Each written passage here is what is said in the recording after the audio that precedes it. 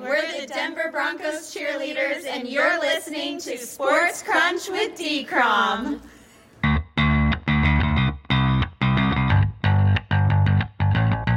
Good morning, afternoon, or evening, wherever or whatever you cats and kittens are. This is Sports Crunch with D-Crom. I'm your host, David Cromwell, joined as always by my right-hand man, Hal Bent of Full Press Coverage. Well, the horses have rounded the final turn, and we are officially into the stretch run of this 2022 NFL season. And the race for the playoffs, especially for those wildcard spots in both conferences, are as spandex tight as I've ever seen, including teams none of us thought would be in the conversation at this point. Bottom line, there are still a wide range of possibilities as to who will earn a ticket to the playoffs, and thus we are in for a wild 4 weeks, aren't we, Hal? We certainly are. We are coming down the home stretch, and these teams, some of them have dropped out, but the ones that are fighting to the finish, we've got division races, we've got wild card races, we've got more teams than there are spots, so it's going to be a fantastic finish. Oh, it most certainly is, and that is why I cannot wait for the games this week, starting tonight with a big one in Seattle, which we will get to a little bit later on.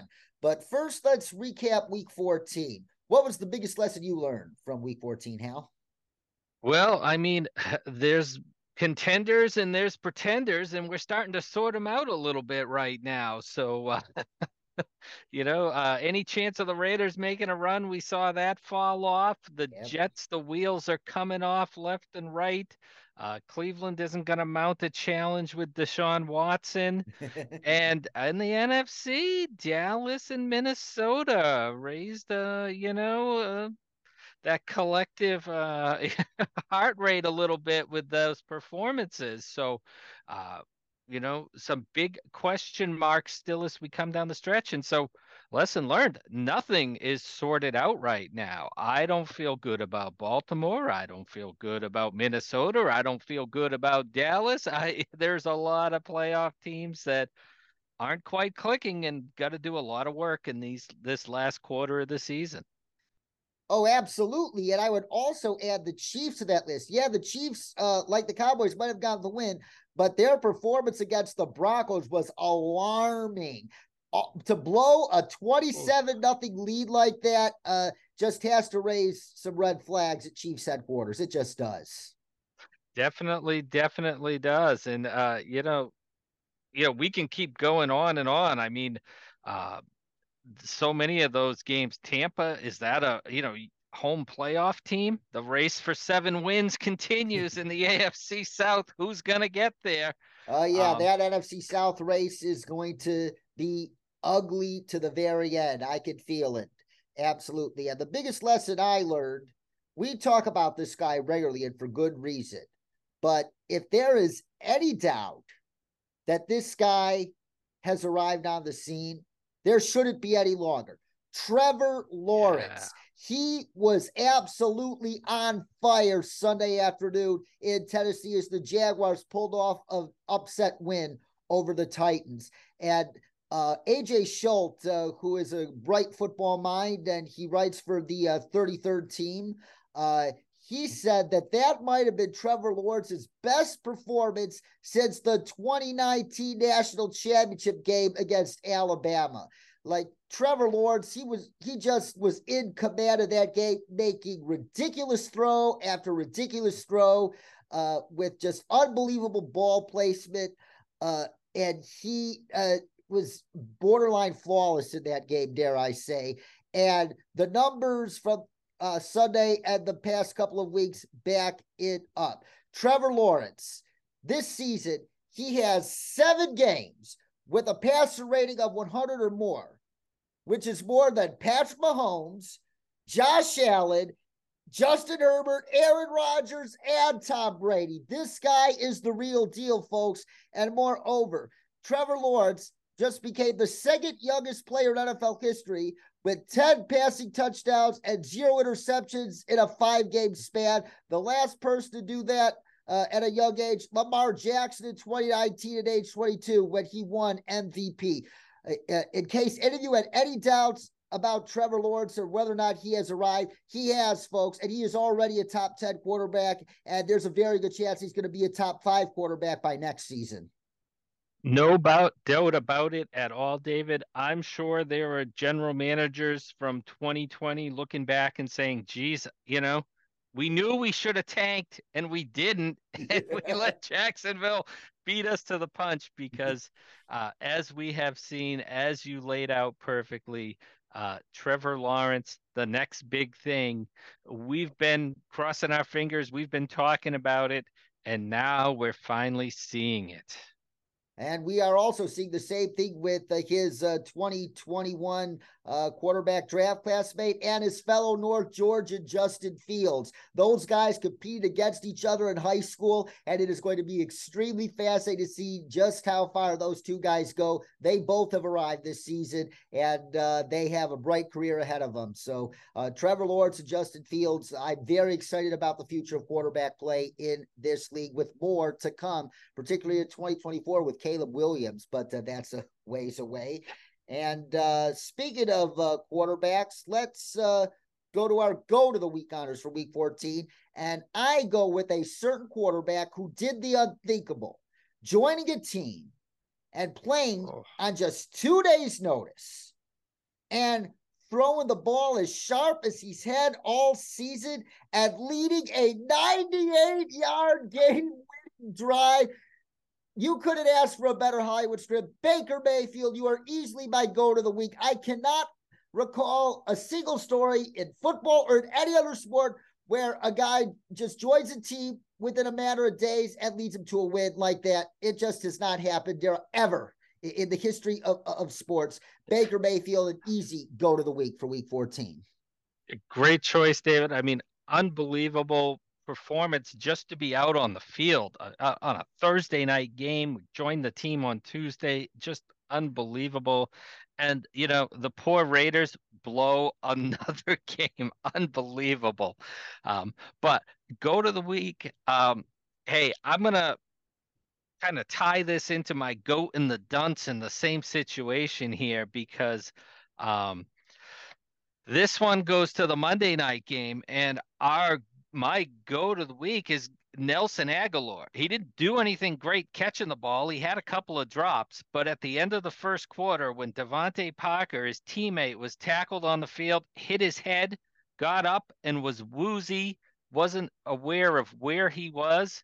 It was Nelson Agholor who was alerting the officials, waving his arms around to get the play stopped, while the rest of the Patriots team was trying to rush up to the line because the catch was in question. Mm-hmm. That is a GOAT, the great. You're taking care of your teammates. So kudos to Nelson Agholor. It doesn't matter what you do with the rest of your career. That character shows. And a dunce, I'm sorry, NFL, whoever your concussion spotter was up in the booth, was he standing in line at the concession stand? I mean, Troy Aikman was losing his mind. Obvious on the scene that Devontae Parker was not out, and the NFL concussion protocols in the game. Once again, a big fat fail. The NFL is showing that they don't care about player safety when it comes to concussions. They don't care. They showed it again on a national audience on Monday night, and they're the dunce of the week. Oh, very, very nicely done there, Hal. The NFL owners have never cared about player safety. They've been telling us this for the past decade plus. That is all there is to it. And like you, my dunce of the week ties it to my goat of the week. Yes, Baker Mayfield deserves all the credit in the world for coming in on such short notice and playing the way he did. But Raiders defensive coordinator Patrick Graham, what the hell were you doing in the final 2 minutes? Like, you violated one of the most obvious cardinal sins of football. Don't play man coverage in the final 2 minutes. If it's a 2-minute drill and the team needs to travel the length of the field with no timeouts left, just play zone. Just don't let your guys get beat over the top. Oh my goodness, that is literally like among one of the 10 commandments of playing NFL defenses.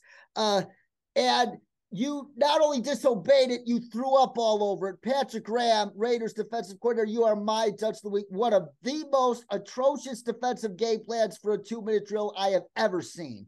And on Sunday morning, a report on the future of Tom Brady from NFL Network's Ian Rappaport and Tom Pelissero surfaced.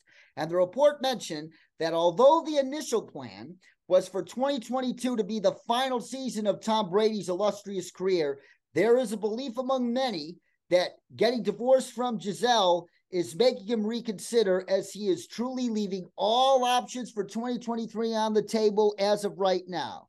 If Tom Brady decides to play again next season, which team do you think makes the most sense for him? Is it a return to New England? Is it with the 49ers and his hometown? Is it with the New York Jets, who could use a quarterback upgrade? David, I'm going to go with none of the above. I'm looking at two teams, and I think one situation's a little better than the other. Las Vegas, I don't think the Josh McDaniels, Derek Carr marriage is going to work. I think Vegas is going to be looking for a quarterback. What better situation for Tom Brady than to reunite with Josh McDaniels, his longtime offensive coordinator, and be the bridge to the next quarterback in Las Vegas, play in Las Vegas, newly single, Vegas. It's a match made in heaven for Tom Brady. My goodness. Unless he wants to come back to the Northeast and play in some cold weather. He's got another old friend in New York, Brian Daboll in the Giants. Not as much talent around him.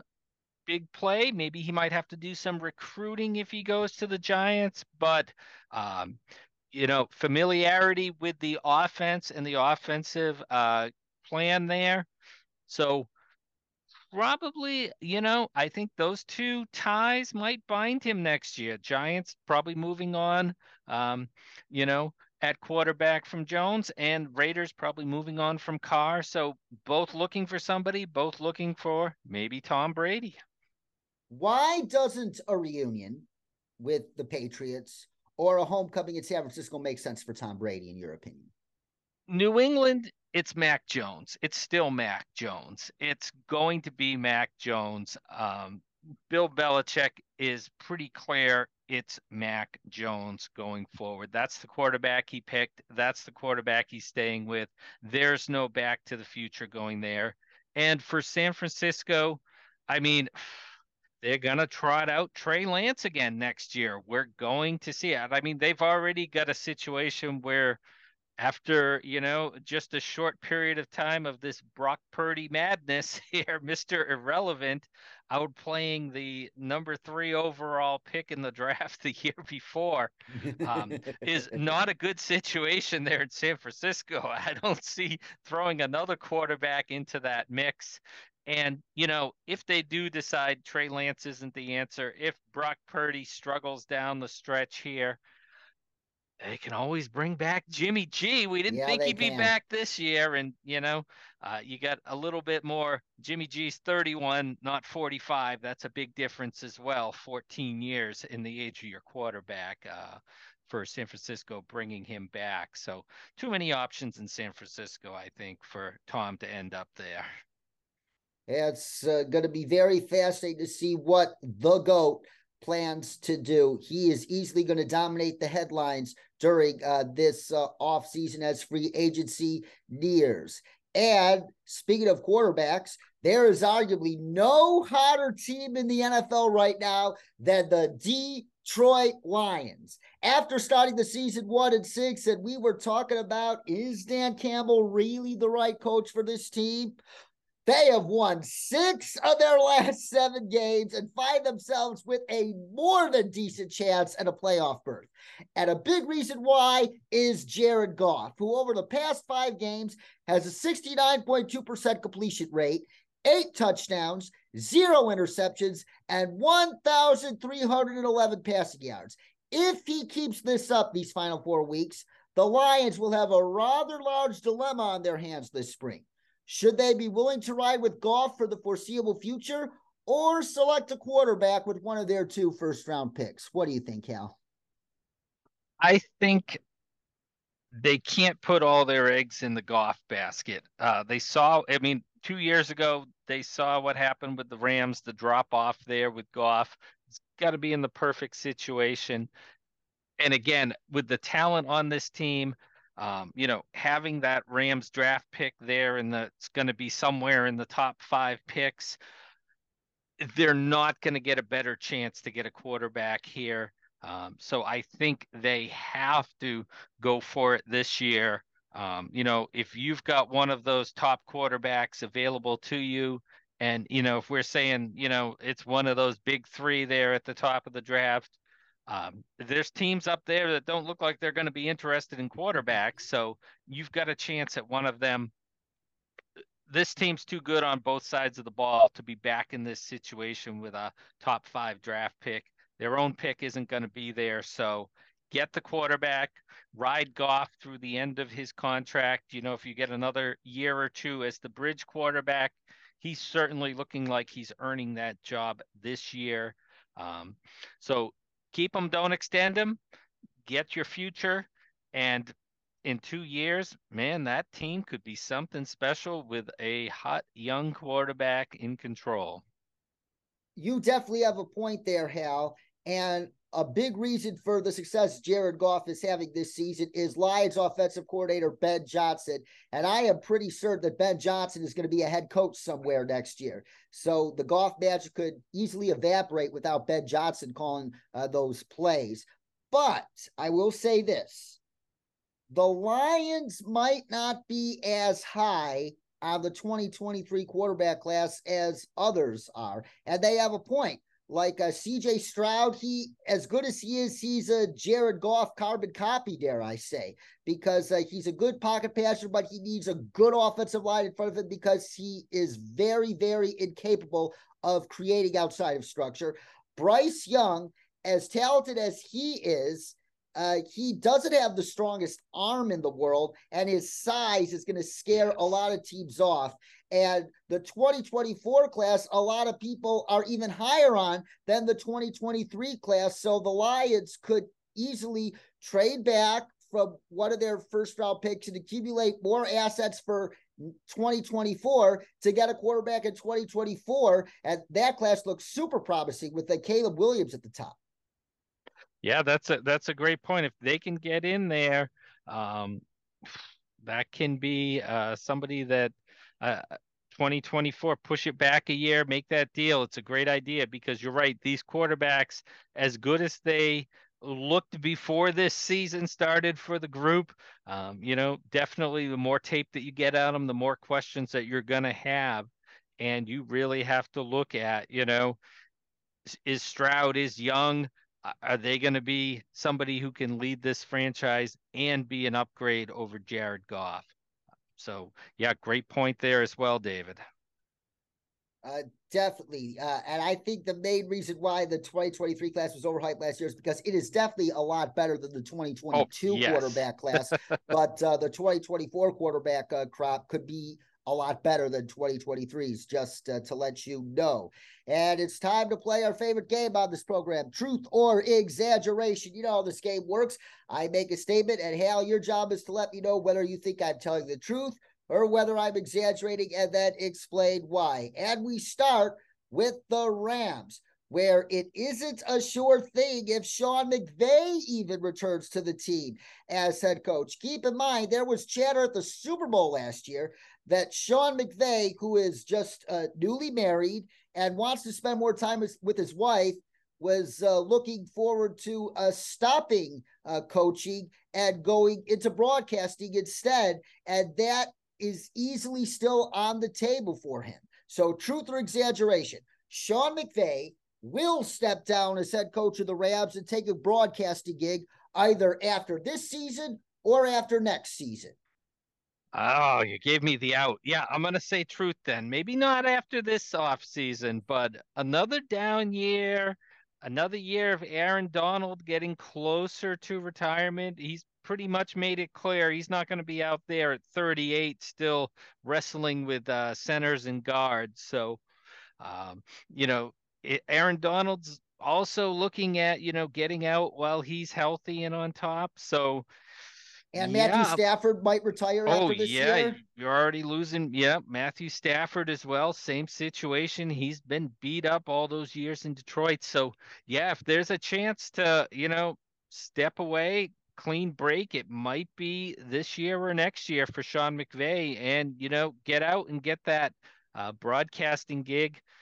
While you're still a hot commodity and cash in as much as you can, the sooner the better.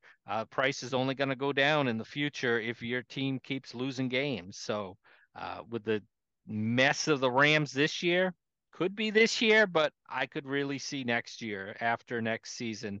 Yeah, and that's why I'll go with the truth. You mentioned the race to 7 wins in the NFC South. So, truth or exaggeration, the Panthers are equally as likely as the Bucks to win the NFC South. And keep in mind, if the Panthers win out, they are in, and they already beat the Bucks this year. Yeah, I mean, I'm gonna give it a truth. Like I said, the race to 7.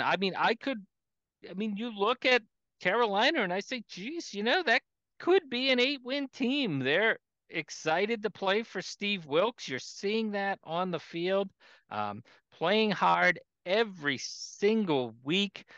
Even where they've lost with Wilks, they've been in those games, overtime loss to Atlanta.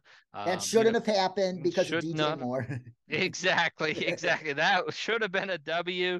And they fought hard in those other games that they lost. The Ravens game, they went right down to the wire. They had a great defensive performance there. So, yeah, I've got to give them a truth. They're in the driver's seat. They play Tampa again. They could go into Tampa on New Year's Day, take them out, get that tiebreaker, and if New Orleans has got nothing to play for in the final week of the season, yeah, give it to Carolina. I could see them taking it. I'm going to go with the truth. And speaking of Steve Wilks, truth or exaggeration, Steve Wilks will be a full-time head coach in the NFL next season, whether in Carolina or elsewhere. Should be a truth. I don't know. After last year with Vegas, I'm very, very jaded on interim head coaches here. So, yes, it screams it should be a truth, but not being a offensive guru that works against anybody right now in the NFL. So I've got to go with an exaggeration, even though it should be a strong truth. And moving from the NFC South to the top of the NFC and the Eagles, where A.J. Brown is a serious candidate for Offensive Player of the Year honors. Truth or exaggeration? Yeah, he is a contender. Truth. Winner, probably a bit of an exaggeration, but he can turn it on down the stretch. I think Tyreek Hill is still ahead of him at that wide receiver position, but you know, Brown and Jalen Hurts there. What a wonderful combination there for Philadelphia. And, Brown just does it week in, week out, the consistency, the numbers, the impact, the growth of Devonta Smith there playing opposite from him with Brown taking some of that pressure off. Truth, put him in there. I don't think he'll win it, but, still 4 games to go. He could, if he flies past the cheetah, things could happen. Oh, absolutely. And we cannot forget this undisputable fact that A.J. Brown is a major reason why we've seen such a quantum leap in the development of Jalen Hurts. That's all there is to it. He is as helpful to Jalen Hurts as Stephon Diggs was to Josh Allen in 2020. Very, very similar effect there. And the Vikings will be one and done in the playoffs. Truth or exaggeration? I haven't changed my opinion in the past month, David. I'm going to go truth on that still. Yeah, sorry, Vikings. Even when you were winning the last couple of weeks, I still didn't feel the love there. And, the scary thing is you look at them and you say, look at their schedule and you go, Colts, Giants, Packers and Bears at home. I mean, they could run the table, 14-3, and they're still one and done. I don't care what happens in this last quarter. Minnesota, I've got you targeted as a one and done kind of team in the playoffs. And on to the red hot 49ers, where Brock Purdy, no longer Mr. Irrelevant, will end up ahead of Trey Lance on the 49ers quarterback depth chart next season, regardless of who the starter is. Truth or exaggeration? Should be a truth, but the NFL and first round draft picks, especially high first round draft picks, Brock Purdy's going to get no respect next year, no matter what he does this year from Kyle Shanahan. I hate to say it, but I think they're going to throw away 2023 with another year of seeing if Trey Lance is or is not the answer. Hint is not. And after they learn that hard lesson, sorry, wasted a year of Brock Purdy's development. Here's where I may disagree. Because of COVID and because of his injury this season, Trey Lance is going to have played little to no football in a 3-year time span. That's why it's not going to be that easy for him to overtake Brock Purdy on that depth chart next season.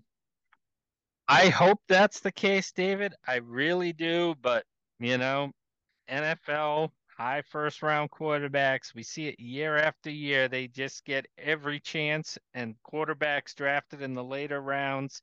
Unless you do it consistently for 20 straight years like Tom Brady, you're not getting any breaks. Just ask Ryan Fitzpatrick.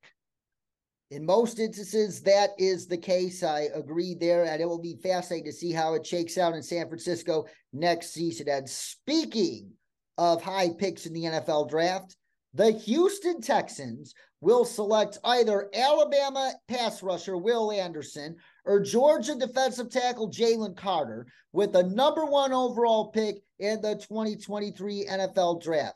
Truth or exaggeration? And keep in mind, they have another first round pick from the Browns. They could use it to trade back up into the top 10 and get their quarterback after they pick first overall. It should be a truth. I wouldn't let Jalen Carter past me, no matter where I'm picking. If he was available, man, I am grabbing him. He is probably my favorite player coming out in the draft.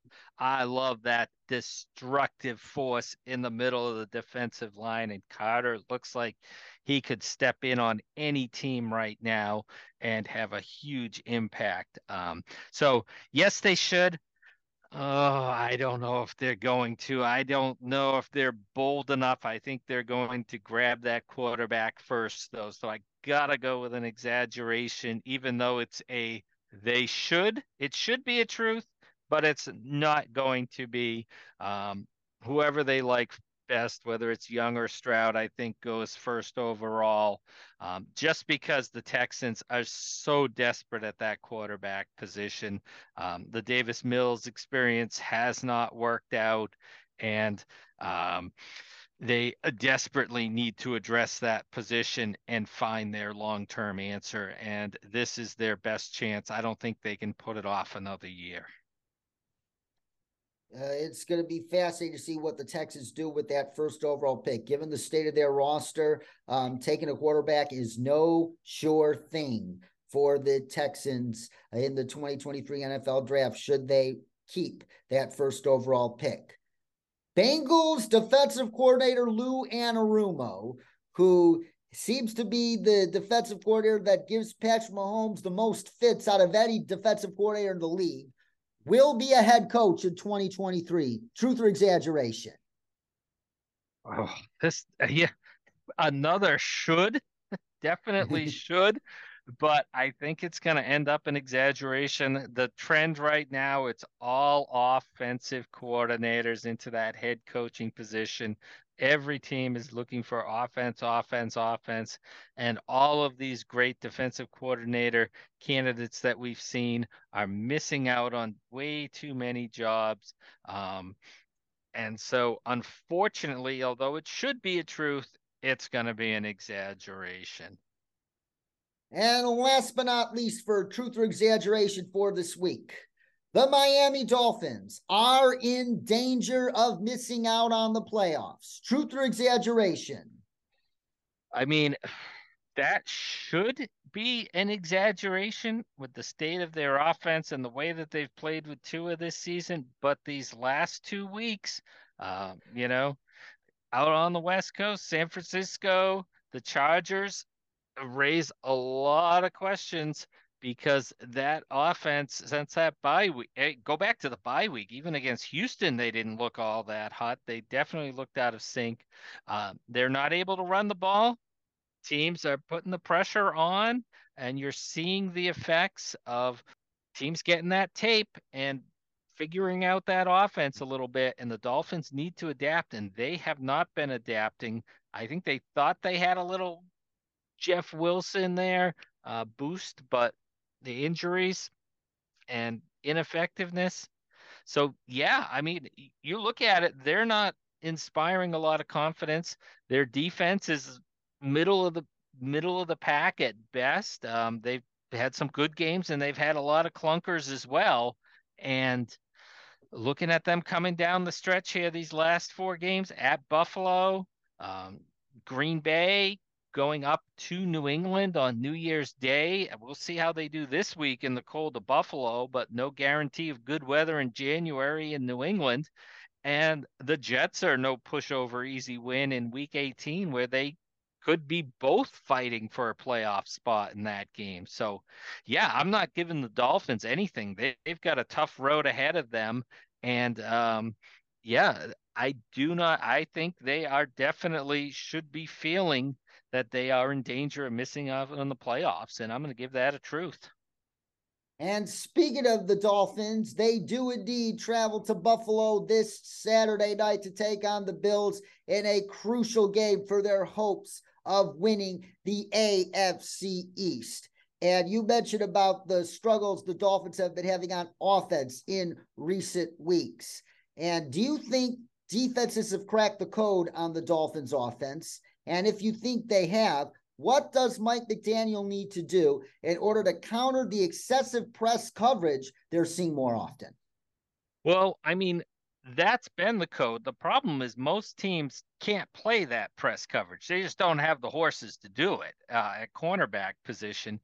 We saw some great individual performances on Sunday night by the Chargers cornerbacks.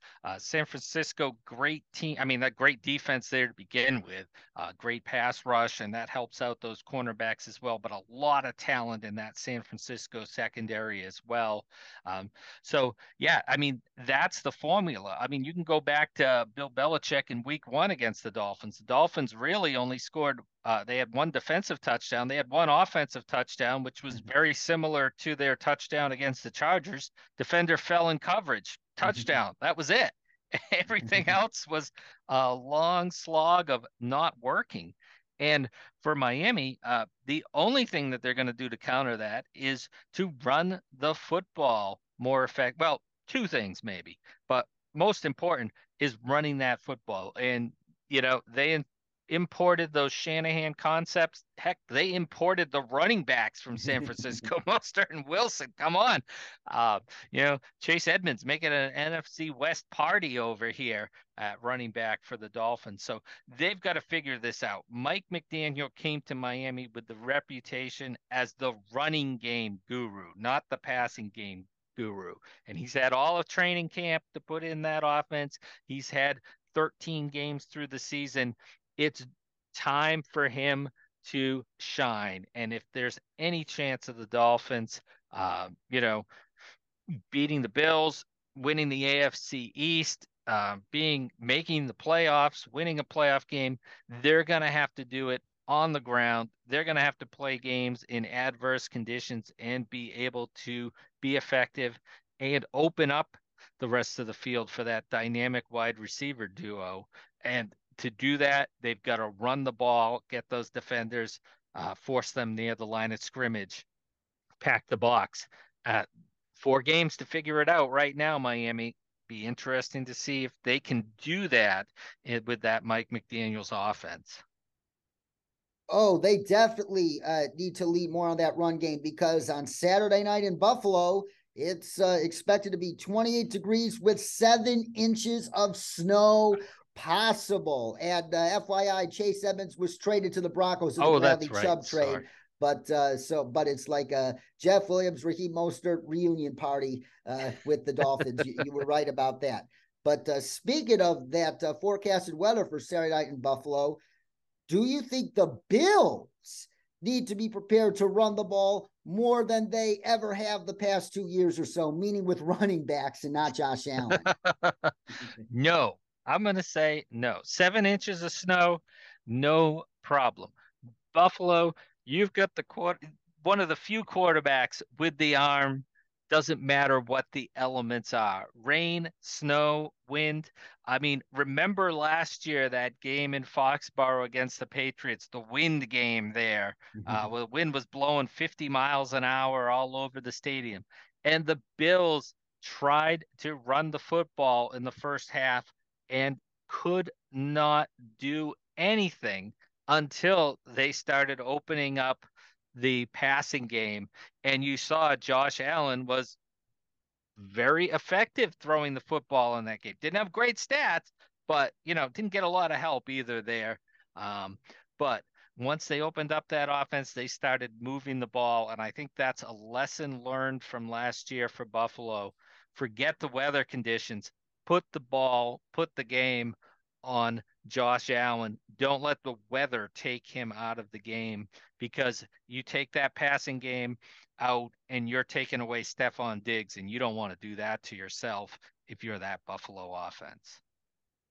Yes, Josh Allen definitely has the arm strength to overcome elements like 7 inches of snow. But I do think the Bills need to lean on that running game a little bit more than they like to, because they're going to need to toughen up for the playoffs, though. Oh yeah, I mean definitely, and I mean we've seen a little bit of improvement. James Cook has given a spark to that running game in some limited action. So, yeah, I mean the Bills, they're in a little tough stretch on offense, no doubt about it. They've played some tough defenses here. I mean Detroit was ready for them on Thanksgiving on that short week and had a great game plan, almost pulled off the upset. Um, New England, the strong secondary there, tough to throw against. They had to open up the running game a little bit there to help them out, and saw that against the Jets as well. Leaning on that running game is something they're going to have to do, down the stretch and in the playoffs if they're going to beat the Cincinnati's and Kansas City's. You've got to have a little more balance in that offense, no doubt. Definitely. And now let's talk about some of these game deciding matchups. And we start on the perimeter, where the Dolphins obviously have the most dangerous wide receiver twosome in the league with Tyreek Hill and Jalen Waddle. But the Bills also have, when he's healthy, one of the best shutdown corners in the league in Tre'Davious White. And you could see Sean McDermott using him and whoever his running mate is on the boundary to get into the grills of Tyreek Hill and Jalen Waddle to disrupt the timing between them and Tua Tagovailoa. Oh, definitely. No doubt about it. And, especially talking about that Buffalo secondary as well. No doubt about that. The most important player in that secondary is Jordan Poyer. Well, he missed a couple of games due to injury earlier in the season, and that just looked like a totally different defense without him. He is so effective, covers still on the wrong side of 30, covers a lot of ground out there. And of course, what's inside that helmet, his head, he's seen it all. And he makes quick, smart decisions. I mean, just watch any Bills game and just count how many times Poyer is in there disrupting at the point of that pass, lurking there in coverage and causing problems for the opposition. So, yeah, the Bills having Poyer healthy here, huge advantage for them in trying to slow down, as you said, that dynamic duo, which is very tough to slow down for the Dolphins. Yes, and given the elements, the Dolphins are definitely going to need a very, very good performance out of their defense in order to come away with the upset in Buffalo on Saturday night. And they're going to have to win these two matchups, starting up front with defensive tackle Christian Wilkins. He arguably was the best player on the field for the Dolphins on Sunday night. That's Chris Collinsworth's observation, not mine. And he's going against Roger Saffold, who has been a liability at times for the Bills at guard of the season. He's a wily vet, but he appears to be on the final hole of his career, dare I say. Yeah, definitely. I mean, that guard spot's been a problem for them this season. Ryan Bates has been dinged up for them, so not a lot of depth there. And, playing guys they probably don't want inside there. And like you said, Christian Wilkins just been fantastic for the Dolphins. He's a great disruptor here. I mean, this is one of those games where you're blessed to be able to see on both sides of the ball. Christian Wilkins for Miami, Ed Oliver for the Bills, some great defensive tackles who can, slow running games, influence the passing games, make big plays for their teams. And that's a great matchup for both teams on both sides of the ball, trying to cover up and stop that pressure from the inside getting into the quarterback's face. I couldn't agree more. And the other matchup the Dolphins defense is going to have to win. It is time for Xavier Howard to show why the Dolphins gave him that record-setting contract for cornerbacks in the offseason, as he is likely to shadow Stefon Diggs all game long. He's going to have the game of his life. Yeah, and I mean, he's had a kind of tough season this year, and he's, Byron Jones hurt for them has been a problem. It's been a revolving door on the other side at that cornerback position opposite him. And, it's strange to see because you got so used to teams leaving his side of the field alone. And Xavier Howard's been getting a lot of attention this year. Teams have been throwing the ball at him, which is something we haven't seen before. So, yeah, it's Stefon Diggs is not an easy matchup for anybody. I don't care how much snow there is. You said it. Xavier Howard is going to have a big game for the Dolphins defense to help try to slow down that Bills offense. And who do you think comes away with the victory in Orchard Park on Saturday night? Do the Dolphins pull off the upset, or do the Bills essentially put a lock on the division? I think it's going to be the Bills putting the lock on the division. I mean, I know they struggled last week. Hey, that Jets defense is tough in the front, great tacklers at linebacker, great back end of, the talent that's in those secondary positions. The Jets are fantastic there. So Dolphins aren't at that level. I think the Bills bounce back despite the elements, and I have Buffalo winning pretty handily 24-14 over the Dolphins. I think it's going to be a little closer than that, but I'm taking the Bills as well. Keep in mind, week 3 in Miami, when the Dolphins eked out a 21-19 win over the Bills outgained the Dolphins 497 total yards to 212 total yards. That's not going to happen for a second straight meeting between these two teams. The Bills are going to make the plays this time that they did not make in week 3. I like the Bills to eke out a 20-17 win over the Dolphins. And now let's pick the rest of these week 15 games starting tonight in Seattle, where the 49ers face the Seahawks. And if the 49ers win, they win the division. I think they win the division. This Seahawks defense just cannot stop the run to save their lives. Just run the ball 30 to 35 times. The 49ers should have no problem winning this game. I like the 49ers. Yeah, I mean, 49ers should win this one. Short trip up the coast. But, Seattle, 12th man, short week, division rivals, strange things happen here. I think Pete Carroll's going to dial up some offense here for Seattle. And, maybe we get a little higher scoring game than we think we are going to get. I'm going to go with Seattle taking this win at home on Thursday night. Seattle 31, San Francisco 28. Oh, you bring up a point there, Hal. Pete Carroll is not a guy to underestimate when his team's backs are against the wall. So the Seahawks could definitely make this interesting tonight. And the Saturday trio of games starts in Minnesota, where the Vikings look to get back on track as they host the Colts. And as skeptical as I am about the Vikings in that elite stratosphere of teams, the Colts are still a clown show. The Vikings are overdue to win a game by multiple scores, and this is going to be it. Give me the Vikings 31-17. I mean, the Colts, but you know what? Like I said, Minnesota, they can run the table. They'll go one and done, but yeah, they're going to run the table. I'll make it a little bit closer than it should be because it's Minnesota. Let's take Minnesota over the Colts, 27-25.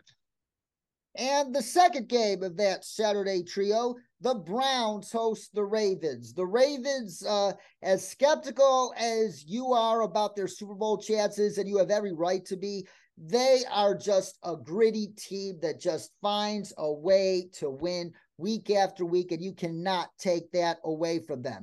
Last week, despite losing Tyler Snoop Huntley to a concussion, J.K. Dobbins just stole the show in his coming back party. Oh, my goodness. The Ravens just find ways to win, and this Browns defense is absolutely atrocious against the run as well. So whether it's Snoop Huntley or Anthony Brown at quarterback, I still like the Ravens to win an ugly, low-scoring game against the Browns, let's say 16-13. I don't think that rust is coming off Deshaun Watson quite yet. Yeah, I mean, the Ravens should be able to go into Cleveland and win this game, but man, ugly is the Ravens season. I mean, 16-14 over the Steelers, 10-9 over the Broncos. They lose to Jacksonville by a single point. Ugly win over Carolina. I mean, ugly. Thy name is Baltimore on the field. My goodness. I really want to pick Baltimore. It seems like the right thing, but I've got to go with Cleveland. Hey, Deshaun Watson, right? Third preseason game. That's when you play the starters, right? That's the tradition. So maybe this is what he's been waiting for. He's knocked the rust off enough. I think Cleveland will somehow pull out this ugly game. No 60-yard field goals getting blocked on, instead of going for it on fourth down like in the first matchup between these two teams. So Cleveland, I don't know how they do it, but they find a way. 20-17 over the Ravens.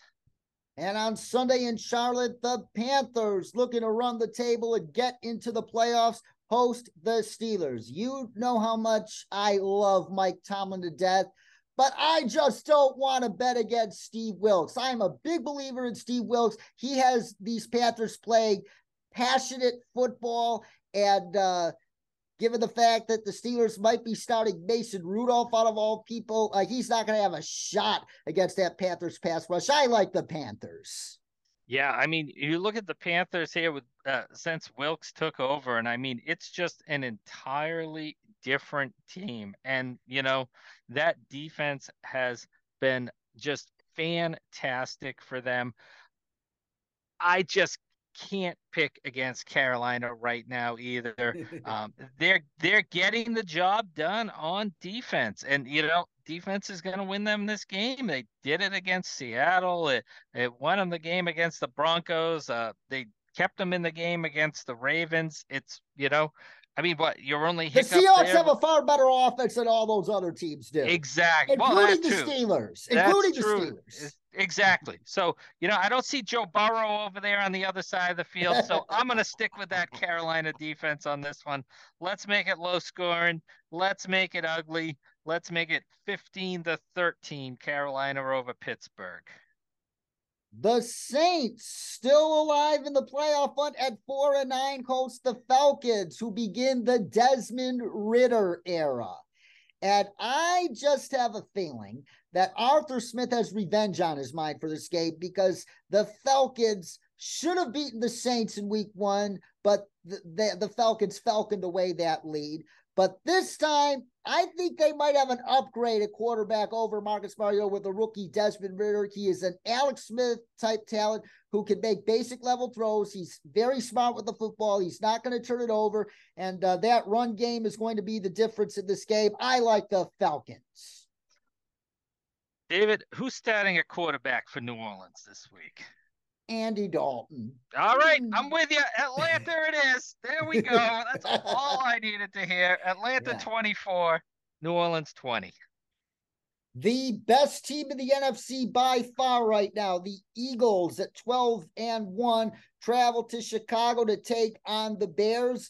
I think Justin Fields is going to give these Eagles a pretty tough test for at least a half.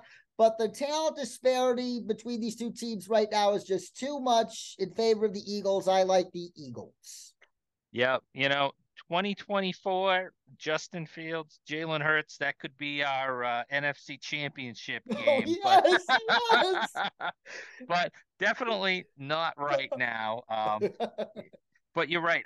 I think for the Bears, it's going to be a great game to take stock and see what Philadelphia did around Jalen Hurts and model their team in that same vein. So Philadelphia, man, I ain't picking against them and maybe until the calendar turns to 2023. So if then, so Philadelphia, Bears defense doesn't have a prayer slowing them down.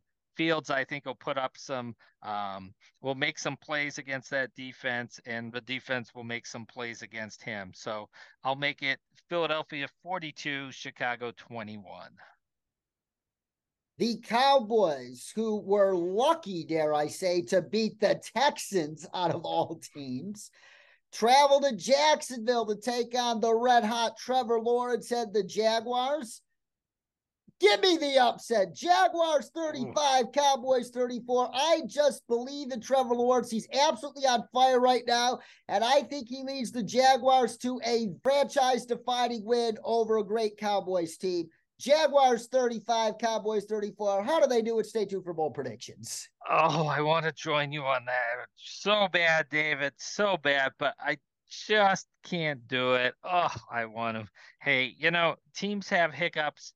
The good teams are the ones that have those games where they let an inferior opponent stay in the game, have the lead late in the game, and still find a way to pull out that W and then get back on track the next week. And I think that's exactly where the Cowboys are.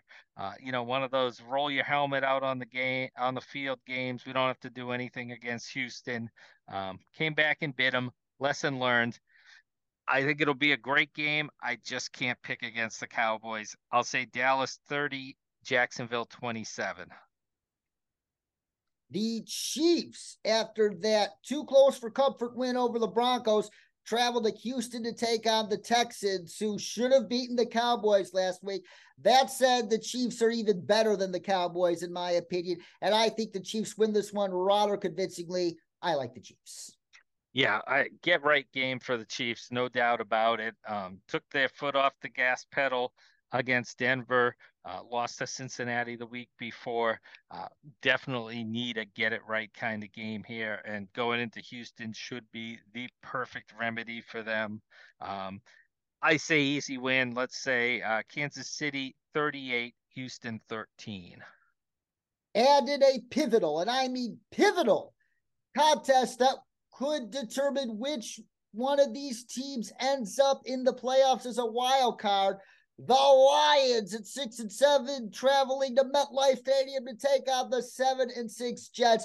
Oh my God, this is a super intriguing matchup. That Jets defensive line versus that Lions offensive line, which is an elite offensive line, by the way. Do not let the advanced metrics fool you. Advanced metrics just cannot measure the intricacies of offensive line play. But at the end of the day, I think this game is going to be pretty close and rather high scoring. But I just have a feeling that Lions offensive line is going to be the neutralizer that Jets defensive front four has not faced yet this season. I like the Lions in this game, 30-27 over the Jets. Sound that simpatico alert, David. I am feeling that as well. I've got Detroit beating the Jets. And I have the offensive line playing a huge role in this game as well. Little lower scoring. I've got it Detroit 28, Jets 24. But how does the offensive line figure in? Wait for that bold prediction. Ooh, I think I know where you're going here, but I can't wait to find out. Starting with the afternoon slate of games is in the 4 p.m. window. The Broncos host the Cardinals at arguably this week's stink bowl, dare I say. Just two teams absolutely going nowhere, and with uncertainty at quarterback going forward, especially given Kyler Murray's torn ACL. Will he be the same runner as he was in the past? That is a very fair question to ask. Hold your nose.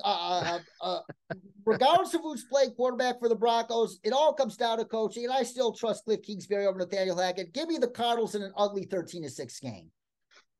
Cardinals an ugly game, no doubt about that. But I'm gonna say when you got one this ugly and it's this much of a stinker, I just gotta lean those points to the home team, and I've got to pick Denver in this case. So we'll make it ugly, 16-15 over the Cardinals.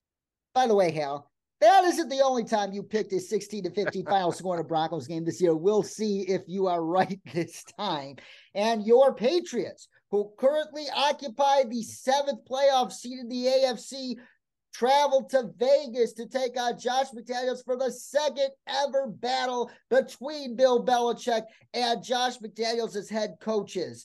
Belichick lost the first one in Denver in 2009, but 13 years later, I think Belichick gets his revenge because the Raiders, they're not going to have Alex Bars, their guard of this game, but the Patriots might be getting Christian Barmore back for this game. Put him along with Matt Judon and Josh Uche against that offensive line that is absolutely atrocious in pass protection. That alone makes me pick the Patriots in a very close 19-17 game. Yeah, ugly, close. That sounds like a Patriots road game here, no doubt about it. Vegas,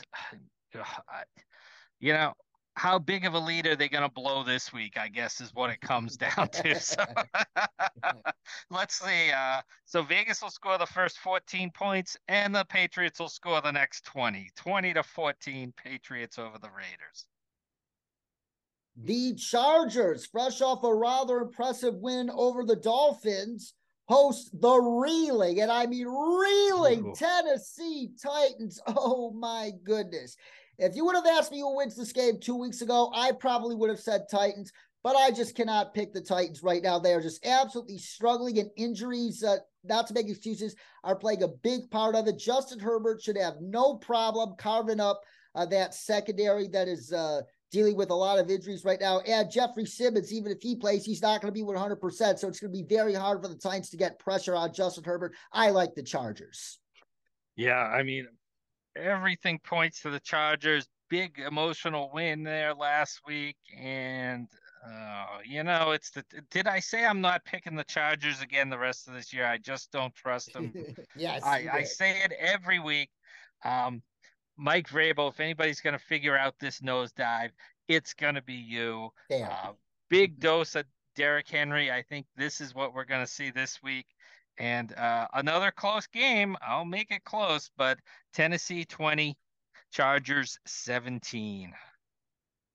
And arguably the biggest game of the afternoon in week 15. The Bucks and Tom Brady host the red-hot Bengals and Joe Burrow.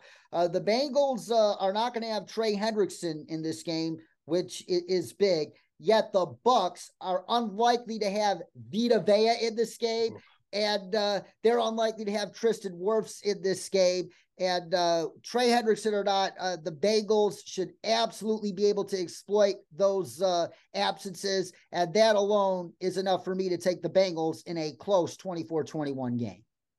Yeah, I mean, offense is broken in Tampa right now. Look over at the Bucks and that passing attack. Look over at the Bengals and see that passing attack. And that's the cream of the crop right now in the NFL. Cincinnati 30, Tampa 19. Bengals and Bucks might be the biggest game of the afternoon. But the biggest game of the entire day could be Sunday night in DC, where the Giants take on the Commanders in an NFC East showdown that could very well determine who ends up with one of those two wild card spots in the NFC.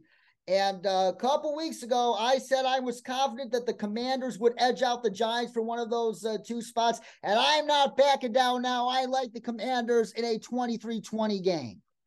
Yeah, they just played each other, and it was ugly. And you know what? Probably going to be ugly again. You know what? Flip a coin, lands on its side. Let's have tie number 2 for each team here. I'm going with it. I'll give you the exact same score as well. 2020 vision once again. Giants, Commanders. And that alone could make both teams make the playoffs. Get that. So both teams might be playing for a tie if they really want to get it. Oh, man. Bring on the chaos. That's what I say.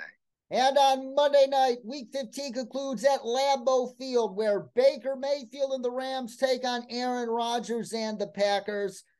I'm still on the Baker Mayfield trade, dare I say. Baker Mayfield showed people who I at least thought the Browns were getting with that first overall pick in 2018. And I think Sean McVay continues to work magic with him against a very, very terrible Packers defense. He might not have Cooper Kupp, but so what? Sean McVay is one of those few coaches that can make whatever Jimmys and Joes he has on the field be very functional within those X's and O's. I like the Rams. I just don't know what to make of this Packers team. I've been scratching my head for 14 weeks here. And I still, from that blowout loss against Minnesota in week 1, turning it around, winning a bunch of games, losing a bunch. I'm at a loss. I've been waiting for the Packers to play better football all season long. Maybe they make a run towards 500 here. If they have any chance of it happening, it's got to happen right here this week against the Rams. So I'll say they get the running game figured out. They make some plays in the passing game and do just enough in a 24-22 win over the Rams. And now it's time for our bold predictions for Week 15. You go first, Tal. Something about that Lions offensive line. Does Penei Sewell catch 2 or 3 touchdowns or something like that? He most definitely does. Hey, they brought back Jameson Williams. They've got their deep threat. Now they found their short game threat, their goal line. I say Penei Sewell will not only catch a touchdown pass, but they'll bring him in to block, and we'll see that fullback dive, and Penei Sewell gets 1 through the air and 1 on the ground to lead the Lions over the Jets.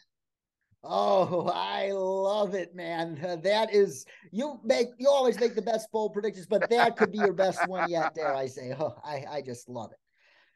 My bold prediction is this. Last week, we saw Baker Mayfield lead the Rams on a 98-yard game-winning touchdown drive. This Sunday, we see Trevor Lawrence lead the Jaguars on a 99-yard game-winning touchdown drive in the final 2 minutes that culminates in a touchdown pass to Christian Kirk, giving the Jaguars a 35-34 win over the Cowboys. And last but not least, as always, our challenge flags. And my challenge flag goes to the Cowboys and the Chiefs. Do not play down your competition. Hopefully, both of you guys learned your lesson last week that you cannot take anything for granted. Anything can happen on any given Sunday. These are games you both should win this week, and this is a get-right opportunity for both of you, well, especially Kansas City, because the Jaguars are far better than the Texans, but still, the Cowboys have a get-right opportunity as well. Just don't play down your competition and use this week as a get-right opportunity going forward. That'll really help you come playoff time. That is my challenge flag. Chiefs and Cowboys, just do not overlook your competition. Great point. Great point, David. My challenge flag, hey, in the AFC, we've got a heck of a battle coming down for those spots in the wild card. So my challenge flag, McDaniel, Belichick, Harbaugh, Yeah, sorry, Baltimore. I'm giving the division to Cincinnati. Sorry. I've come around. I'm joining David now. It's all Cincinnati. So Harbaugh, Belichick, McDaniel, Staley, Saleh, the Chargers, the Jets, the Ravens, the Patriots, the Dolphins, 5 worthy teams, 3 spots.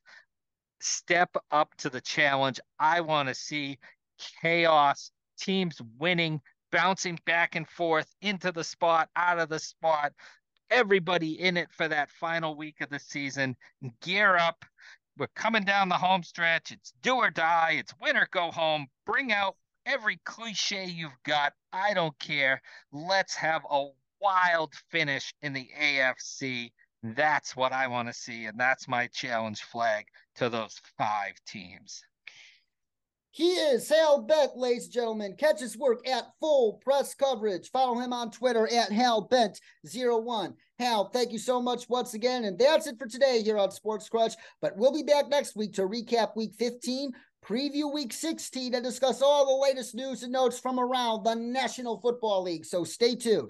Meanwhile, be sure to follow me on Twitter at DCrom59, as well as on Instagram and TikTok at Sports Crunch with DCrom. And remember, that's Crunch with a K. For Hal Bent, this is David Cromwell, and as always, choose love, choose kindness, choose compassion, choose selflessness, and choose empathy, which are some of the core characteristics of the best teammates and teams. Until next time, cats and kittens, stay cool.